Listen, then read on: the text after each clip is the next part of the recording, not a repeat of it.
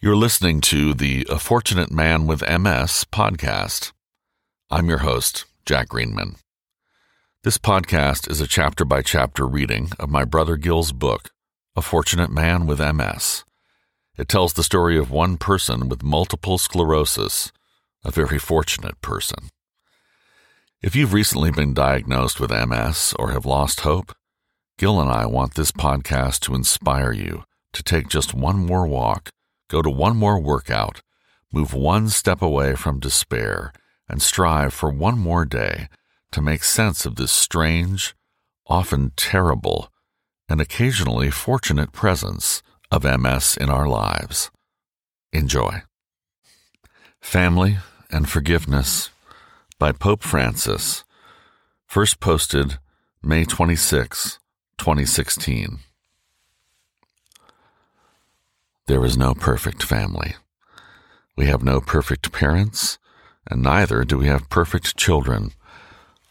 We have complaints about each other. We are disappointed by one another. Therefore, there is no healthy marriage or healthy family without the exercise of forgiveness. Forgiveness is vital to emotional health and spiritual survival. Without forgiveness, the family becomes a theater of conflict and a bastion of grievance. Without forgiveness, the family becomes sick. Forgiveness is the sterilization of the soul, cleansing of the mind, and the liberation of the heart.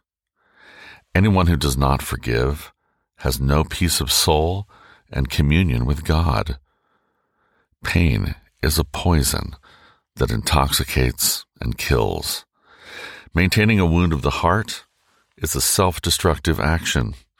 He who does not forgive sickens physically, emotionally, and spiritually.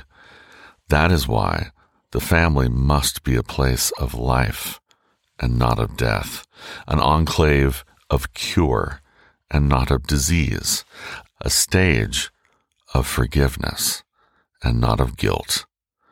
Forgiveness brings joy where sorrow produced pain, and healing where pain caused disease.